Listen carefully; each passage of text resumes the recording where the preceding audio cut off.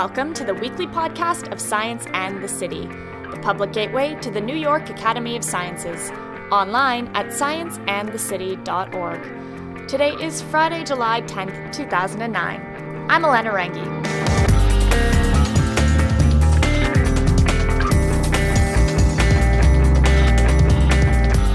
The ways that we monitor our changing climate probably seem pretty obvious. There's the warming of the Earth that we measure with thermometers. There's a rising sea level we can track on our coastlines. We measure our carbon dioxide output, energy consumption, smog levels, and shrinking glacier sizes. And Rick Aster, a professor of geophysics at the New Mexico Institute of Mining and Technology, has another method. Aster uses seismological data from around the world to analyze what's happening, and what's been happening, to our climate. Through seismograms, he can track ocean wave and storm activity and see how our largest bodies of floating ice are interacting with each other. This week, I sit down with Aster to get the details of his research. He recently gave the 2009 IRIS lecture at the American Museum of Natural History. I'm Dr. Rick Aster from New Mexico Tech, and I'm a seismologist. What is a seismologist? A seismologist is a scientist that studies the sources of what we call seismic waves, which are basically sound waves, or the analogs of sound waves traveling in the solid Earth, and studies their sources and their propagation through the Earth, and uses that to learn about both the events that cause seismic waves, like earthquakes, which are frequently of great interest, and to use seismic waves to study structure like the deep interior of the Earth. How did you get into seismology? Well, my background's a little bit varied. I started out originally in electrical engineering, which turned out great for seismology because electrical engineers analyze signals, which are what seismologists do.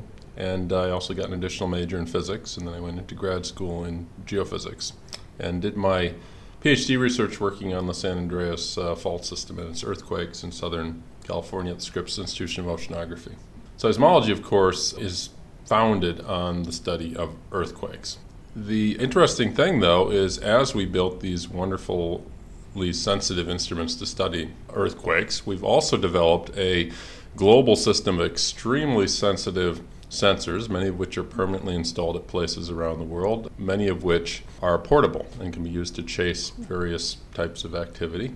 And these sensors, it turns out, have a tremendous variety of applications, not just in earthquake science, but also in volcanoes, glaciology, and they also have applicability to studying Earth's climate in the sense that events that are generated by weather, like very strong waves in the ocean, are also detected by seismometers all over the world. And the seismographs that we've deployed for other reasons also have the record of Earth's ocean climate, for example. When you're looking at all of this seismic data, how do you differentiate the difference between an earthquake vibration, a wave vibration? We use a variety of techniques. First of all, earthquakes are what we call transient relative to this incessant background noise from Earth's oceans. Even the largest earthquakes come and go over a time scale of a matter of hours or so. So first of all, they look different in the sense that they have a distinct impulsive start, they go on for a certain period of time and they die out. The oceanic background noise is just,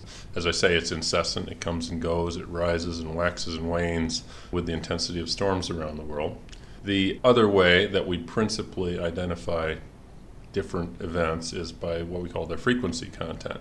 The pounding of ocean waves on the world's coasts is in a different period band, as we say, than many of the signals we associate with earthquakes. So there are various ways we can filter to look at things that are basically oscillating in a particular frequency band to find and isolate different types of events. And finally, we frequently learn a lot about seismic sources by locating them, as you might imagine. That involves techniques with large networks of seismometers to try to figure out where the energy is coming from. Is it coming from the oceans? Is it coming from an earthquake source zone? One of Aster's main projects is tracking microseisms caused by ocean waves crashing into coastlines all over the world. Microseisms are tiny, almost undetectable tremors in the Earth, which usually have nothing to do with an earthquake and are caused by forces like strong wind or waves. Microseisms from ocean waves have always appeared as a constant noise on seismograms. A few years ago, it occurred to Aster that with over 30 years of data from seismographs available, someone should probably start looking at trends. I started doing this on sabbatical about 3 years ago. I got interested in it both because I thought it would be a neat thing to look at and because the data sets were getting long enough now. We have continuous data. That is, we have seismic digital data now that's readily available that is sampled at 1 sample per second, so 1 measurement of ground motion every second. It goes back almost 40 years. And of course, there's been a lot of debate and conjecture and speculation about the impact of global warming and climate change on Earth's storm systems. And it occurred to me that certainly one should see evidence for this in the global microseism, because the seismographs provide a unique record, an integrative record of all the wave energy, especially hitting all the world's coasts for 40 years. So what are you looking for exactly? Are you looking for an overall increase in activity, or is it possible to see certain big storm events on the records? Basically, what we do is we count outliers. So if you think of a distribution of events, microseism events generated by Earth's ocean waves from very small to very large, we're interested in counting the very large ones at this point. So it's the high end of the what we call the distribution. And we find that at the vast majority of stations, not just in the northern hemisphere, but worldwide, wherever we look, over the last 20 to 40 years, we see a gradual increase in the number of extreme storm events, which is really stunning. I mean, it's something that we, of course, were curious about, but the strength of the signal is remarkably large, and it's remarkably consistent across the world's seismograph stations. Now, when you say a gradual increase, what are we talking about? It varies from station to station. The record is noisy in the sense that there are recognized events like El Niños and La Niñas that clearly change the storm frequency and the intensity of storms, and indeed the places where storms hit the world's coast, because the storms track differently under those conditions. So what we're looking at in the study that we're emphasizing now is the gradual increase in the number of extremal events. You can say, okay, that station looks like it has an increase, this station looks like it has an increase, but we've now looked at over 30 long-running stations around the world, and over 75% show an increase. Who else is interested in this data and this research? Well, anyone who's interested in climate, I think, should be interested in this result. I think this complements oceanographic measurements, for instance, those made by the Ocean Buoy program. But the microseism complements this in an interesting way, in that the intensity of the microseism measured at a particular seismic station is basically an integral or a sum or an average over a large stretch of the continental coastline, whereas a buoy just measures wave height in a single spot.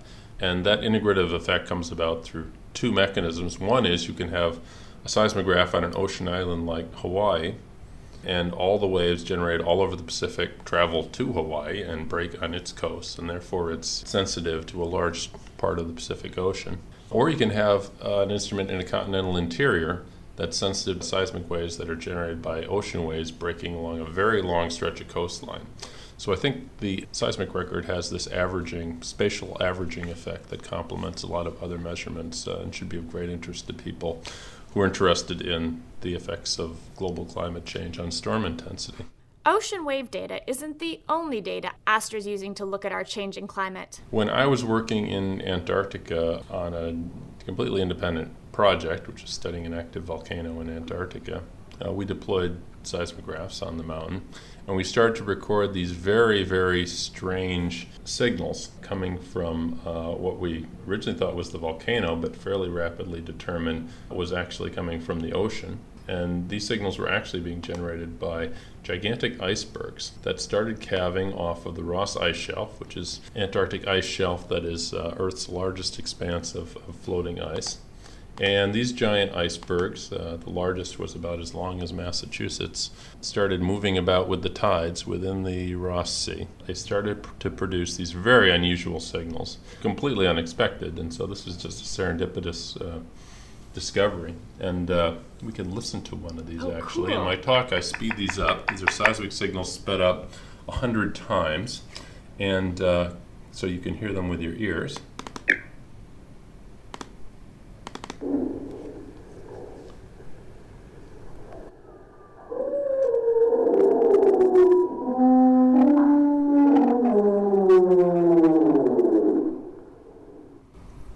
What you've just heard is an hour of seismic data recorded on Mount Erebus, this volcano on Ross Island in Antarctica, that's being generated by the motions of a giant iceberg just offshore. So these seismic songs are basically being created when an iceberg calves and these two giant pieces of ice are grinding together? That's right. That's what we determined. I mean, there was another hypothesis, actually, that was being promoted by a German group that had made some similar observations around the same time, that it was actually a musical-like signal that was being generated by ocean water being forced through crevasses at the bottom of the iceberg. But what we actually did was we took some portable seismographs. We went out to one of these icebergs, along with colleagues at the University of Chicago, and deployed seismographs for the first time on floating icebergs.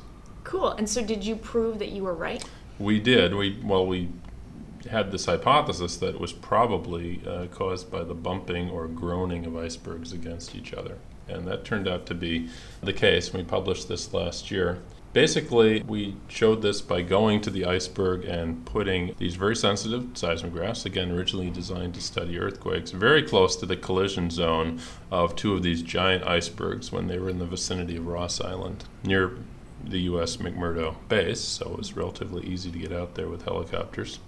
And we actually showed that, indeed, the tremor, or singing iceberg signal, was actually generated by tens of thousands of tiny little ice quakes that are happening about once a second. And when you look at these in the far field, they look like a musical tone. When you look at them up close, where they're not as scattered and attenuated, you can actually see that the tremor signal is made up of tens of thousands of little ice quakes. And this is interesting. This is what we call a stick-slip phenomenon. It's exactly the same process that makes a door hinge squeak or a piece of heavy furniture squeak when you move it across a smooth floor. What's happening in the case of a hinge is the door is actually moving the hinge not steadily, but in thousands of little stick and slip episodes per second. Your ear interprets that as a tone when it gets to be high enough frequency. It turns out the exact same thing is happening on a much grander scale with the giant icebergs. So this is the first time that scientists have ever been able to find waves that are seismic data that's been generated by. That's right. There's a new class of seismic phenomena. It's of interest both as sort of a natural wonder, but also because this, for the first time, gives us a way to monitor, even up to thousands of kilometers away for the strongest events, the dynamic processes that are affecting these giant icebergs as they drift through the Antarctic Ocean. Typically, they move at speeds of a few inches or centimeters per second. They're carried by the tidal currents. And as a matter of fact, they're so long, they're sort of like surfboards surfing the tidal waves caused by the Earth's tides. And now, why is it important for us to be able to monitor them moving? Well, the fate of the floating ice in Antarctica is of great interest to people who want to understand the evolution of Earth's largest glacier systems. We're very interested to know if calving frequency is increasing, obviously, due to warmer oceans or warmer air, things that affect the glaciers. And this gives us a new tool to remotely monitor what's going on. I should also say, getting back to the issue of ocean waves, we discovered that when you put these sensitive seismographs on large floating icebergs, they are exquisitely sensitive ocean buoys. So they record waves traveling to Antarctica from all over the world. Storms all over the world generate wave trains that propagate across the ocean and reach Antarctica, and we can detect them there. We can assess their effects on icebergs, for example. We can also record what we call micro tsunamis that are generated by smaller calving events, ice falling into the sea all around, in this case, the Ross Sea area. So over an expanse of hundreds of kilometers, we can see these little waves get generated, relatively small waves. They travel, they shake the iceberg, gets detected by the seismometers. So we also have a new remote method of assessing the location and intensity of ice calving into the sea from this type of observation. So can you actually use the seismographs you put on these icebergs in Antarctica to get data for your other research? Is that all kind of connected?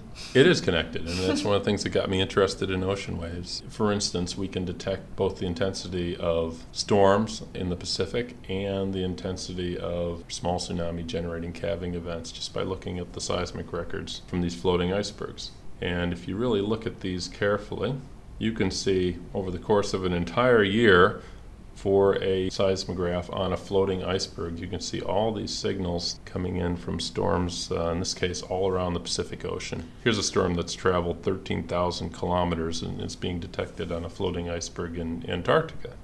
And indeed may be influencing, we believe, potentially the stability of these floating ice bodies. So this brings another interesting teleconnective hypothesis into play. The idea is that, let's suppose storms are getting more intense in the northern hemisphere winter, as we believe they are from the seismographic data. When you get a very large storm in the northern Pacific, in the northern hemisphere winter, that generates exceptionally large waves that propagate all the way down to Antarctica. When they get to Antarctica, it's summer, southern hemisphere summer, and there is no protective skirt of sea ice that dampens these waves. So they come right up on these large floating ice bodies like the Ross Ice Shelf, and they perturb it.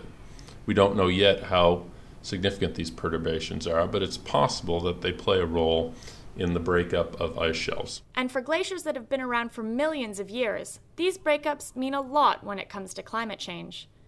For more information on Aster's research, visit www.ees.nmt.edu/Aster.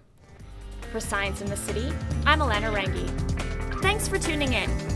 Did you know that Science in the City has a brand new website? If you haven't already, update your links at scienceandthecity.org. Can't get enough of Science in the City? Follow us on Twitter at www.twitter.com/sciandthecity. Or you can find us on Facebook and find the science community in your city. Science in the City is a non-profit program of the New York Academy of Sciences. We need your continued support to keep bringing you this weekly podcast series, as well as the rest of the Science in the City program, like our events series and our website. For more information on the Academy membership or to support Science in the City today, log on to scienceandthecity.org/donate. And as always, we would love your feedback on our new website or any of the programs we run here at Science in the City. Send us an email at scienceandthecity@nyas.org or leave us a voicemail at 212-298-8654. See you next week.